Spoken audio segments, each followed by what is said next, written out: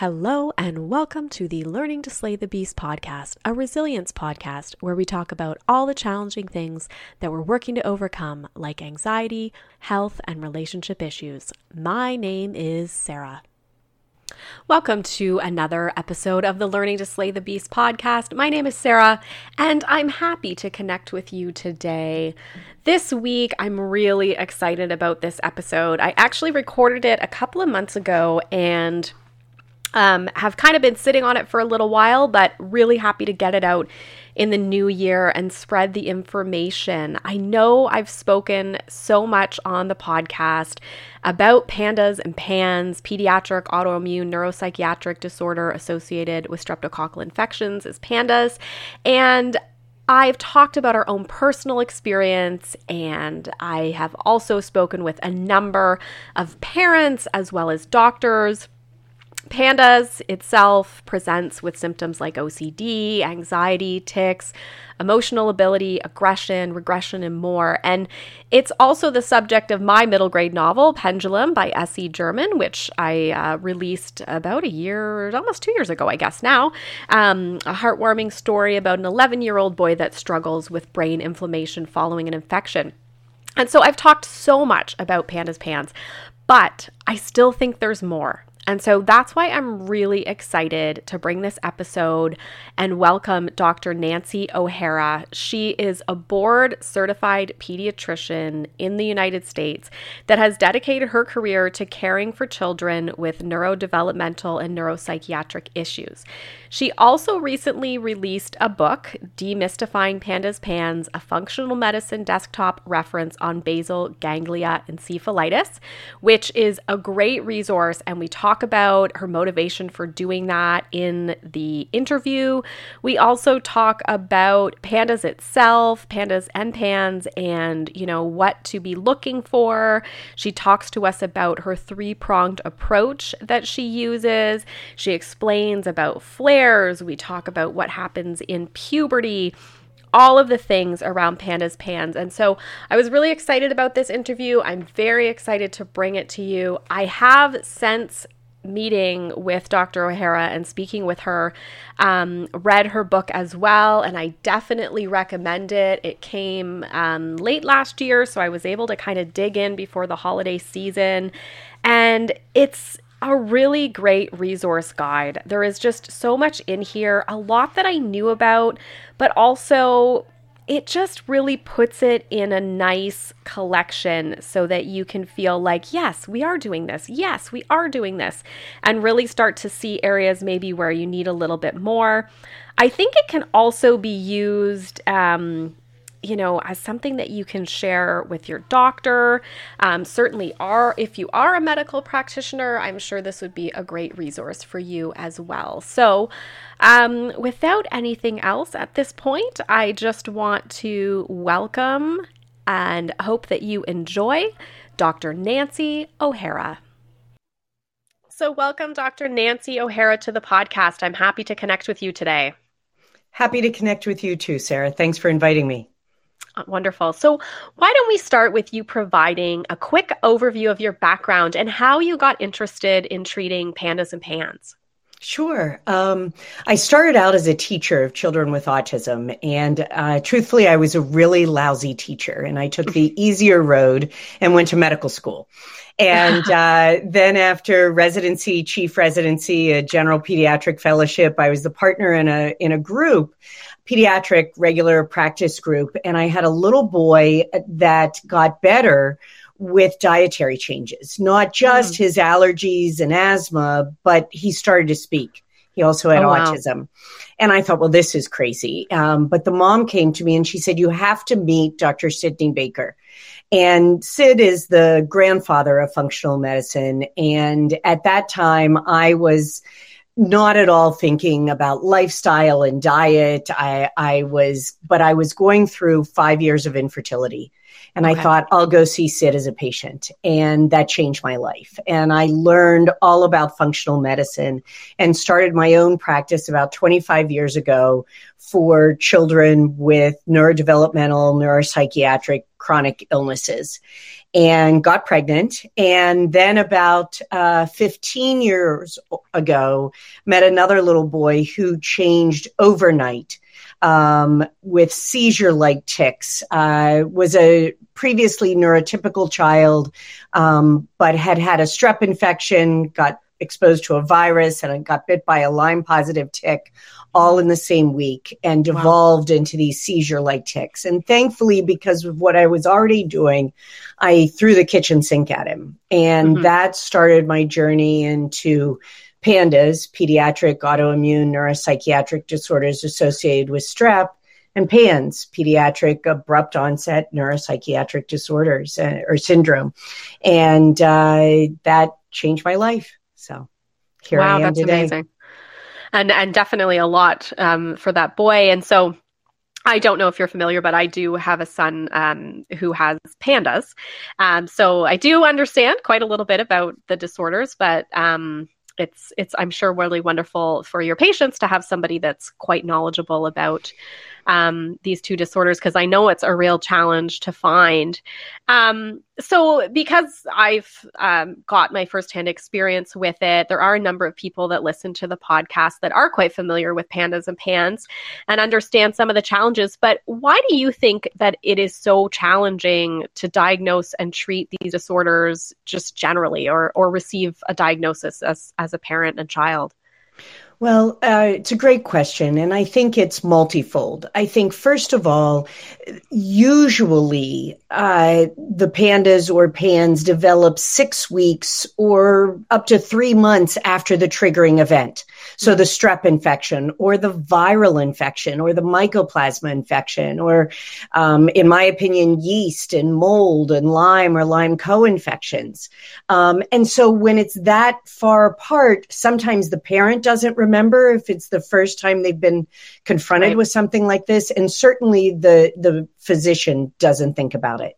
The second thing is oftentimes, especially with strep, when you go into a doctor's office and your child has an ear infection or a sinus infection, they may not even swab the throat. So you may not even get the confirmation that it was a strep throat when then 6 weeks later, there's the abrupt change in behaviors.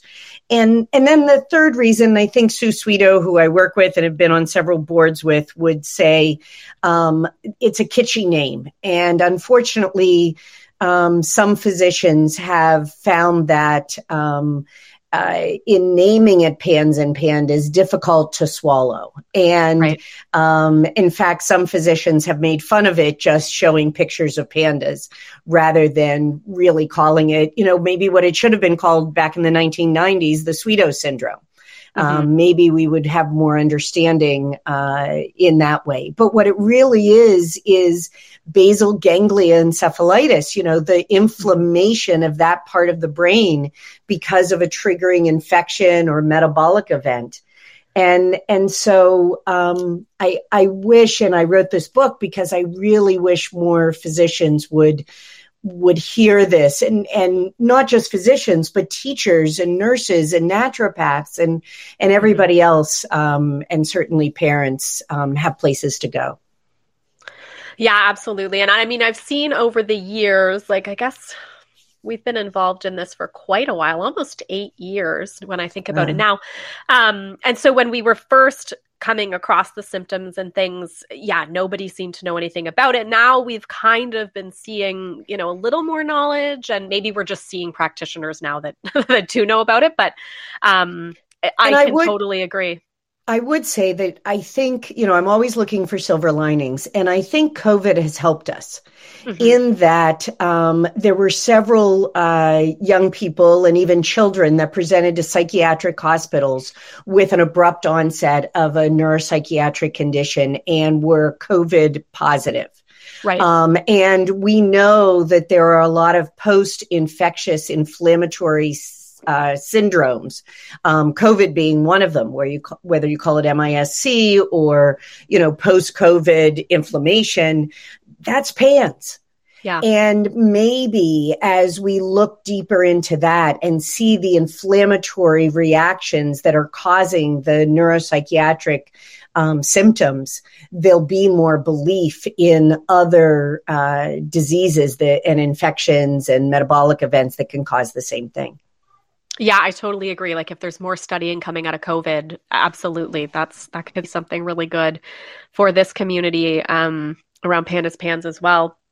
So I wondered if you could maybe tell us a little bit more about the treatment approach that you take in terms of Pandas PANS. I know, so many are doing different things, but what is the best route from your perspective?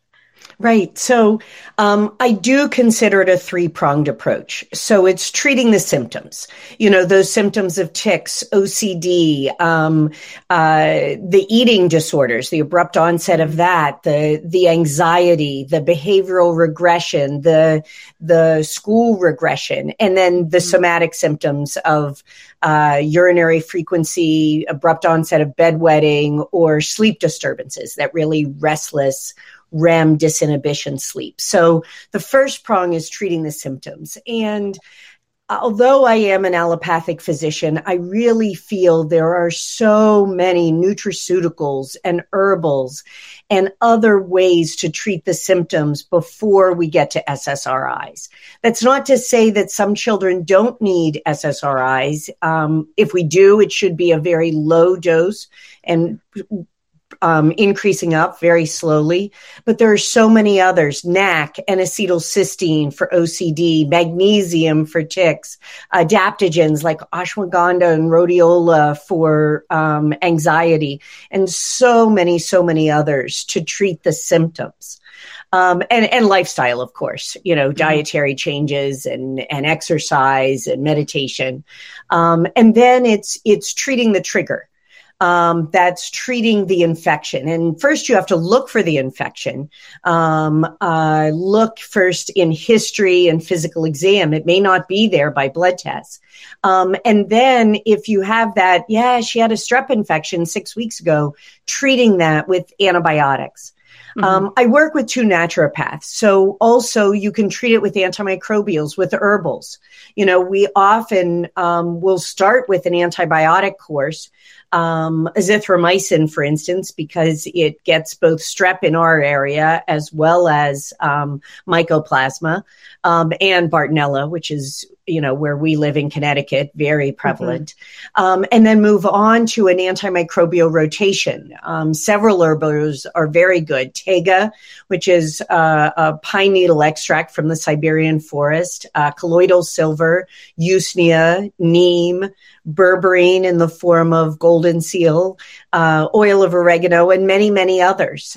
So it doesn't have to be antibiotics, but some sort of antimicrobial, or antiviral, if it's a virally induced trigger.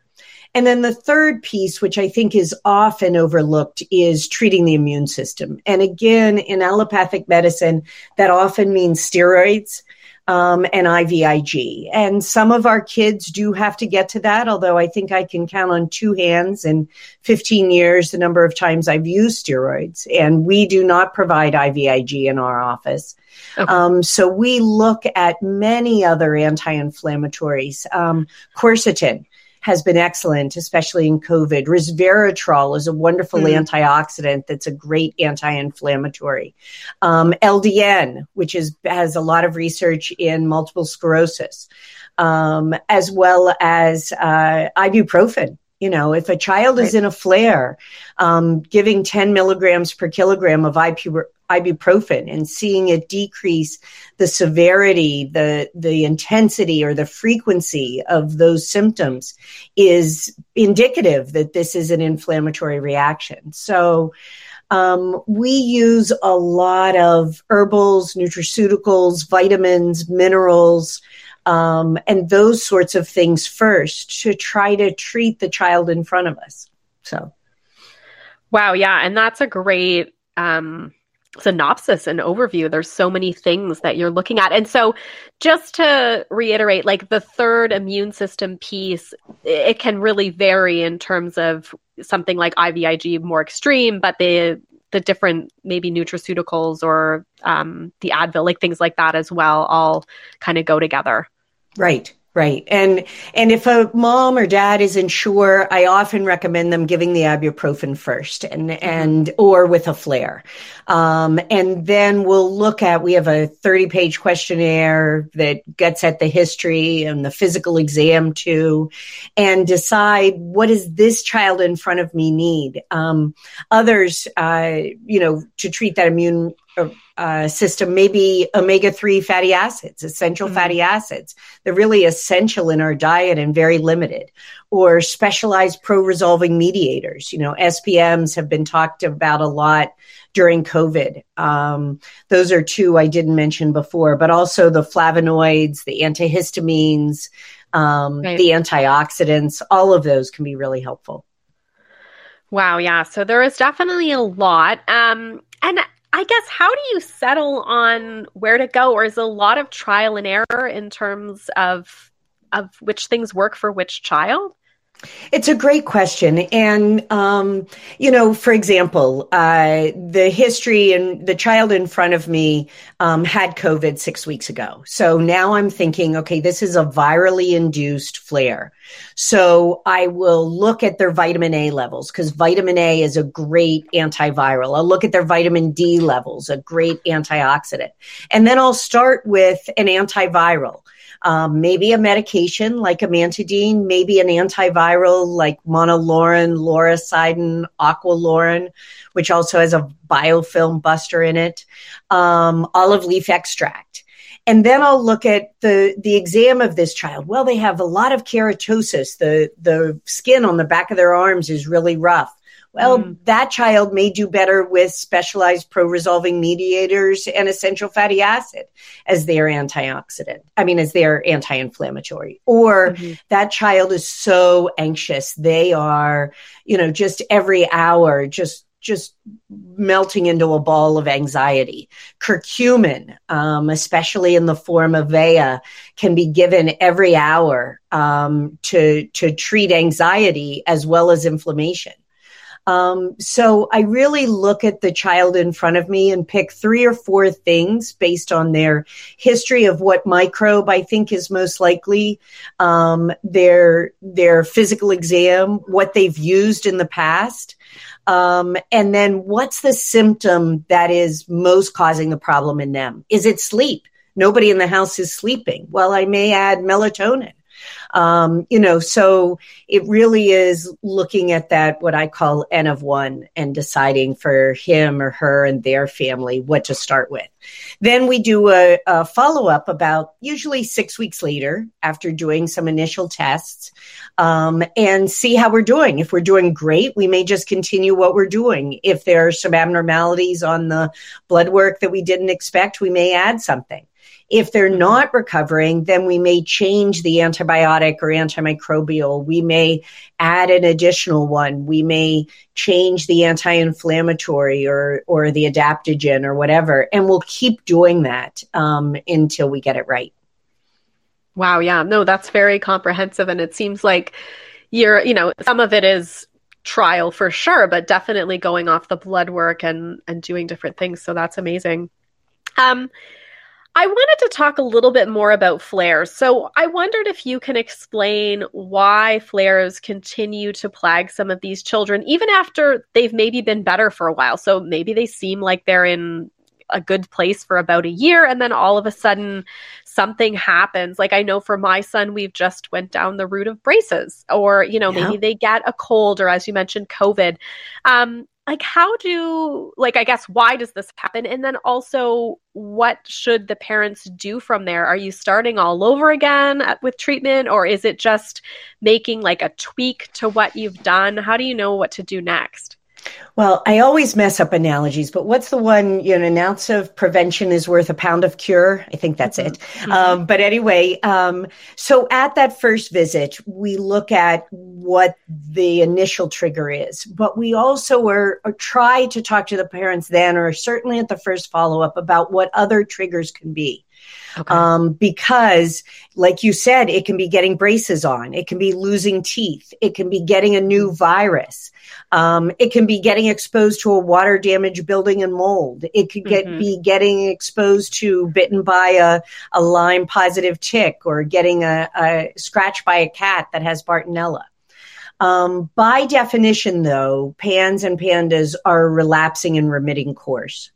And some of that is, first of all, there's a genetic predisposition, and then environment pulls the trigger. So genetics loads the gun and environment pulls the trigger. So this child, it's not just about the strep. It's about they're predisposed to be susceptible to the next trigger that comes down the pike. Mm-hmm. And so, for example, if their first trigger was strep, we'll talk to them about, even though your child is better now, prevent strep for the next few years. If they get this pre-pubertally, we recommend continuing antimicrobials probably until puberty, or at least a couple of years. I've had kids that were doing great and then stopped, and then the next fall they got a strep infection and got an even worse relapse. Yep. So that's why I like, in those cases, the antimicrobials. I don't like to have kids on antibiotics for years, but to have them on an antimicrobial or rotation that helps to prevent those infections can be helpful. We also have what we call an acute viral protocol, which is higher doses of vitamin A, vitamin D, zinc, quercetin, that a family will start the minute a cold hits the house. And that sometimes prevents a flare. We'll talk about, in our area of the world, preventing tick bites, or how to look for ticks, and how to, if you get bit by a tick, what to do. So A, it's a relapsing and remitting course. B, there's a genetic susceptibility, so that child that gets it once is susceptible to more things. And then 3, it's trying to prevent it. And, but keeping in mind that if treated well, these children can grow out of it. The ones that get it pre-pubertally usually are better by puberty. And the ones that get it around puberty, the blood-brain barrier closes between the ages of 21 and 25. So as long as they've been treated successfully, and don't have mold or Lyme disease lurking in the background, they should get better. So there is a light at the end of the tunnel, even though it is a relapsing and remitting course. Yeah, no, that makes a lot of sense. And I was going to say, because you mentioned puberty, so there is kind of hope that at that time you maybe don't have to continue with some of these treatments. Is that what it sounds like? Correct.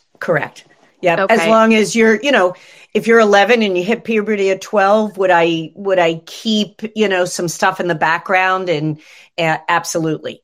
But if you, develop this at 5, and now you hit puberty at 11, absolutely, you should be fine.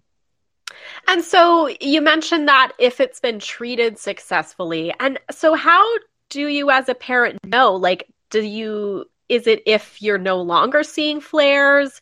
Is it if, I know for us, we looked at our blood work, and then we've done things like low dose immunotherapy, lots of supplements. How do you know when you've treated successfully? As a parent, I'm always kind of thinking, have we done enough? Yeah. And those are great. The LDI and the things you mentioned are great also that I hadn't mentioned. I think that's my mentor, Dr. Baker, his mentor, Dr. Miller, always said, Sydney, have we done enough for this child? And I am always looking, we ask the kids to come back once a year. So we make sure that we are, on top of things. The most likely positive blood work is not strep titers or mycoplasma titers. It's inflammatory markers. It's an ANA, an anti-nuclear antibody. So as long as that is elevated, or if there's any sign of inflammation on exam or on the laboratory test, then we'll keep something, low dose LDI, low dose naltrexone, something in the background to try to keep their immune system supported. The second piece is, and I should say this in all fairness, as long as my son isn't listening, that child that presented with PANDAS was my own son. Okay, so yeah. I've been there as a parent as well as a physician. And as parents, we all have PTSD. And I remember when my son was in college, he's now 24. When he was in college, he said, Mom, I'm not doing well. And there we were in a hotel room together. And for 4 nights, I didn't sleep. And I was thinking, did he get exposed to mold? Did he get bit by a tick again? Do I do his blood work again? What am I missing? And over again. Finally, at the end of 4 nights, he goes, Mom, it's about a girl. Oh. And my point is that we as parents also have to take care of ourselves. And we have to be vigilant and we have to look for the signs. We also have to make sure that our own anxiety and our own hypervigilance is not making our child's anxiety or OCD or whatever it may be worse. And get our own meditation and mantras and immunotherapy and good diets and lifestyle in check. But it's a tough road. It's hard to know exactly when you're done. I think one of the biggest things that I taught my son early on is those other things on how to handle the stressors of life. It's how to eat right. It's not about any special diet, but it is about an anti-inflammatory diet, eating more whole foods, good proteins, good oils, good vegetables. And also learning a mantra that works for you, or a meditation practice, or learning what works for you in the form of exercise, or other, like my son learned to drum as a counter tick. Or humming or playing with widgets or whatever it may be. And taking those things as well as therapy. I'm a big believer as a former teacher in therapy, cognitive behavioral therapy or something along those lines may be very helpful to children as well as parents. And taking those with you when you recover, so that when other stressors come up in life that may sort of take you as a parent or your child down another dark alley, you have other resources to depend on. Yeah, that makes a lot of sense. And you're right. Like, I always kind of reflect on my son and I see that like he has such a good routine in terms of the things that he eats, his exercise regimen. He does do therapy. Like, it's going to set him up in life to be more able to handle stress and all of those things as well. So I think that makes a lot of sense. So why don't we switch gears a little bit into the book? And so what really prompted you to write the book, Demystifying Panda's Pants? And is it purely aimed at fellow doctors, or do you see it as useful for other practitioners and parents as well? Certainly all practitioners, and most of my parents are a lot smarter than most of the practitioners. I wrote it because I was tired of having a 6-month waiting list. We've added a new naturopath to our practice, so we're down to 2 to 3 months now, which is great. But I really wanted more physicians especially to understand it, more pediatricians and family practitioners. But I wrote it for all practitioners, teachers, nurses, nurse practitioners, physician's assistants, naturopaths, chiropractors, and I'm forgetting 10 of them, but all of them, and parents too. And I started it at the beginning of COVID. At the beginning of COVID, I had to change malpractice carriers because my malpractice wouldn't allow me to do telehealth. So I had a little bit of extra time on my hand, and I thought, this is the time I'm going to write this book. And I worked with a naturopath who was my editor and sort of kept me in line, and took a bunch of case studies and put them all together, and then wrote many chapters on immune support on each of the different symptoms: tics, anxiety, OCD, sleep, brain fog, which I haven't talked about, constipation, which we have to treat early on, and then all the microbes that could cause it, and a little bit, even a chapter on mold and a chapter on Lyme disease.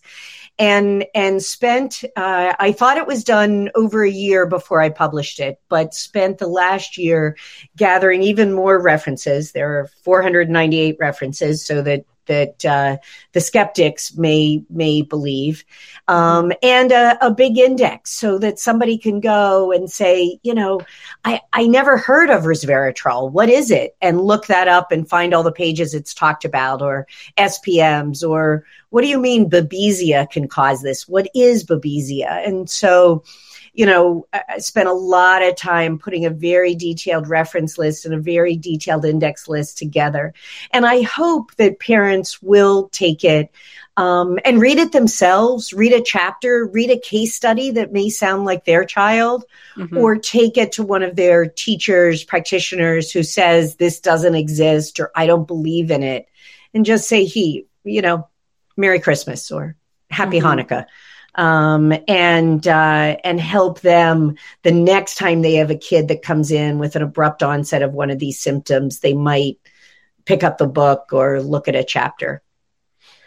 And so, yeah, I was going to ask that, are you thinking that people will even take it to their practitioner and work through it? Or is it can a parent kind of look at it and say, oh, here's the step that we missed? If they're still seeing an issue and then they see the chapter on, say, mold. I know this kind of happened to me previously. I came across all of this stuff about mold and I was like, oh my gosh. And I went to our practitioner and said, I think this is something we really need to look at. Is that part of the intent? Exactly. Yes. Yeah. I think as a practicing pediatrician, I used to be a partner in a group 30 years ago. I don't have the illusion that pediatricians will read this whole book. I encourage parents to take the book, take what they can from it. And then if they find either in a case study or in some of the descriptions in the chapters on symptoms, something about their child that resonates, then take it to one of their practitioners and say, how about we try this? The other thing that I did was I changed my whole website up to also provide a mentoring program. So either one-on-one or in groups, in person or online, I will mentor any practitioners, teachers, nurses, physicians, naturopaths, any. I also have live Q&As for parents as well as practitioners. And then I also did what I call a membership program, because I think pediatricians and physicians are more likely to take things in small snippets. So the membership program has about 30 videos where I describe in video, which could also be listened to as an audio,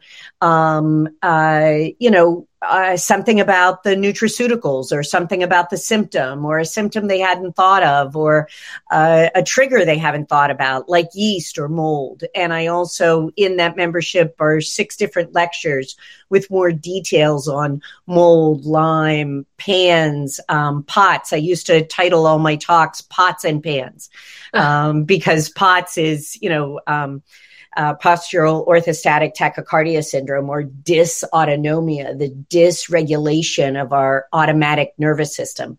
That's something a lot of our kids are left with, and we don't recognize it as much, but it should also be treated. So I try to do it in a comprehensive way to provide lots of different modalities. If somebody wants to read, there's the book. If they want to, I'm working on an audio book, but there's also the short videos and the longer lectures that if that's the way somebody wants to learn, that's available too. That's great. It sounds like a ton of resources that can be very useful to the medical community and different practitioners. So you should be very proud of that.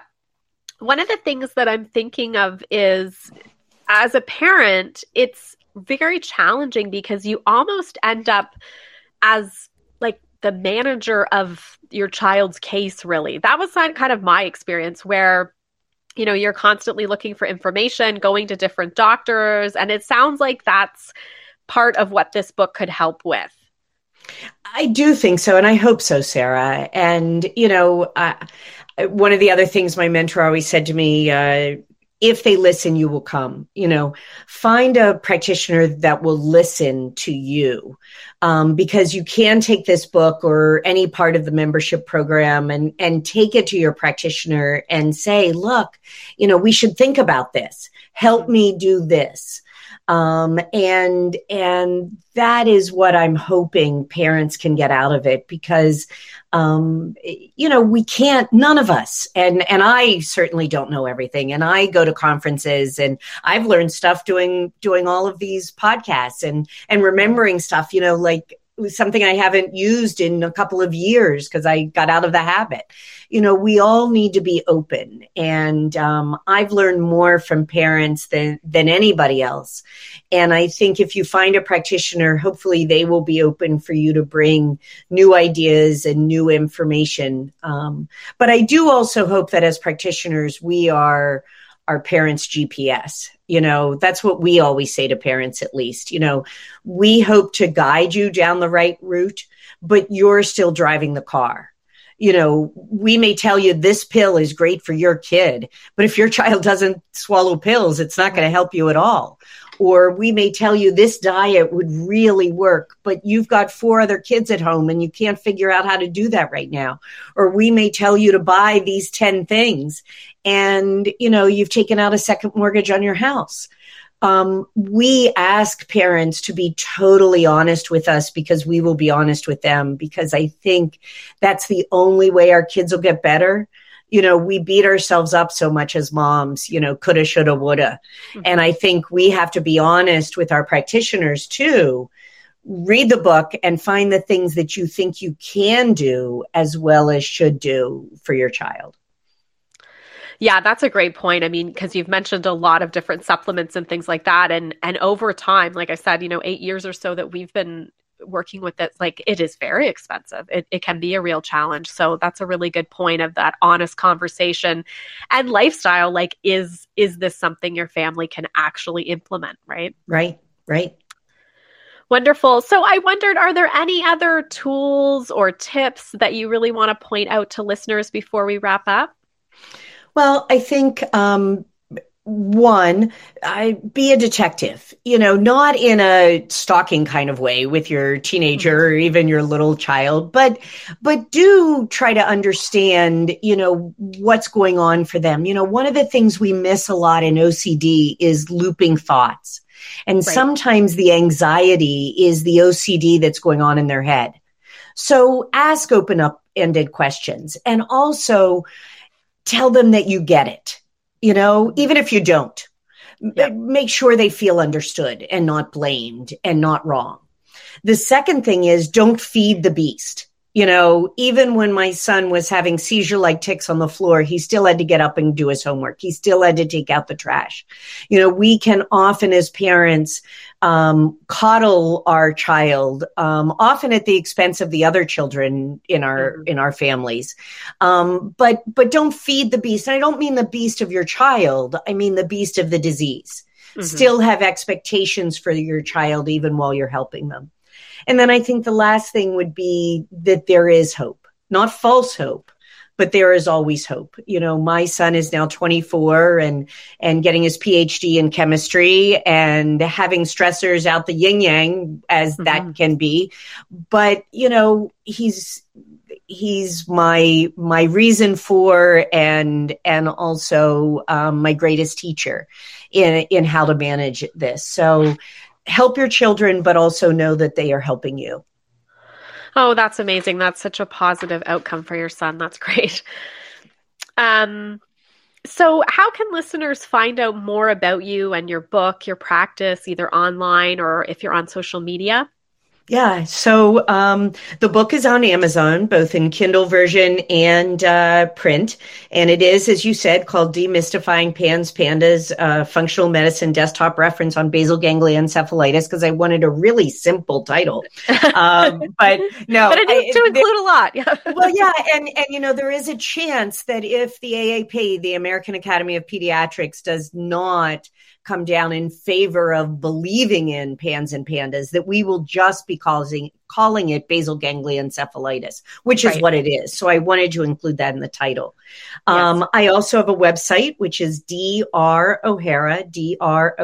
drohara.com. And that has all the information on my membership and mentorship programs and a lot more on the book. And then even as the elder stateswoman that I am today, I am on Instagram and Facebook with the help of younger colleagues. And Instagram, it's at NH O'Hara MD. NHOHARA MD. And I am on Facebook, Nancy O'Hara MD. And Sarah, I really appreciate this. And I so appreciate you doing what you're doing for your own child and for so many other children out there. Wonderful. Well, thank you so much for your time. I won't keep you. I will link up to all of these in the show notes so that people can click away on the links as well. And like I said, I'm sure your patients are appreciating this, but many parents and many practitioners will appreciate your book as well. Thank you again. Thank you. Really appreciate it.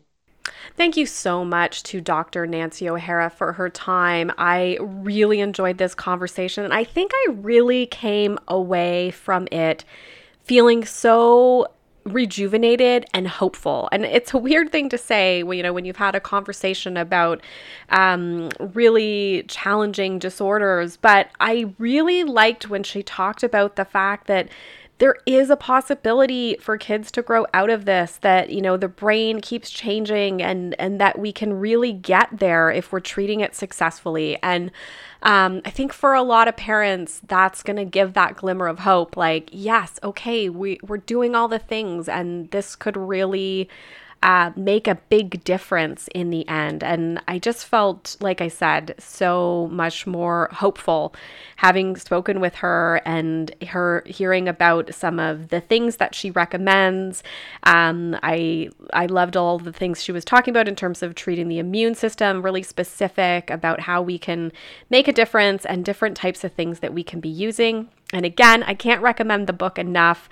I've read a couple books on pandas pans, and this one definitely is one that I felt had a lot of practical pieces in it that we can use and kind of go back to just, as you have another question or you maybe want to dig into something else. This is such a disorder, or the set of disorders, that there's so many layers, and I never feel like I can learn enough. There's always something that I'm learning about these disorders. So again, if you do want to get the book, it's definitely available on Amazon. I believe I ordered mine through Indigo here in Canada. So worldwide, you can get the book Demystifying Pandas Pans, a functional medicine desktop reference on basal ganglia encephalitis. Also, if you want to connect a little bit more and just understand what's in it, you can go to drohara.com. She mentioned her Instagram at NHOharaMD, and she does have a Facebook group as well, or Facebook profile that I often get pushes from, Nancy O'Hara MD. So please go see everything that she's working on, because I think it's great work. And I also will put all of that as links in the show notes, and she sent a reference material as well that I'll include in there that goes a little bit deeper into what pandas and pans are. So thanks again to Dr. Nancy O'Hara. I hope everyone is getting into the new year successfully. It's always a time. Hopefully you enjoyed the renewal meditation. For me, I think that really got me to, not think of the new you kind of thing, but just think about a few things that I want to be thinking about in 2023. What do I want to be focusing on, and who am I even now? That's something I think that comes up. And for me, my birthday is literally like the day before New Year's Eve. And so the new year, in terms of the calendar year, comes along with a new year in terms of my age, and so it's always a period of renewal for me. So I hope that everybody enjoyed that meditation, and if you liked this episode on Pandas Pans, feel free to reach out to me. I always love to hear from those listening to the podcast. You can do so at Sarah Lady Gluten on Instagram. You could email me at reallifeprojectco, all together mushed in one word, at gmail.com. Also, if you have guest ideas, feel free to reach out, or if there's somebody that you've recently come across reading a book or something that you think would fit really well with the show, I would love to hear from you as well. So, like I said, I hope the new year is going well, and generally stay well. Thank you for listening to the Learning to Slay the Beast podcast. Please keep in mind, this podcast is not intended to be medical or professional advice. If you'd like to hear more from me, you can follow me on social media, Instagram and TikTok at Sarah Lady Gluten, or Facebook, Sarah_gluten-free lady. You can also visit my website, which includes author information, speaking information, and more info on the podcast at www.se-german.com. If you like the podcast, please feel free to review the podcast on your favorite platform and also subscribe, because it means that it will show up for you every week on your favorite podcast platform. Also, we've just started to have the ability to support the podcast.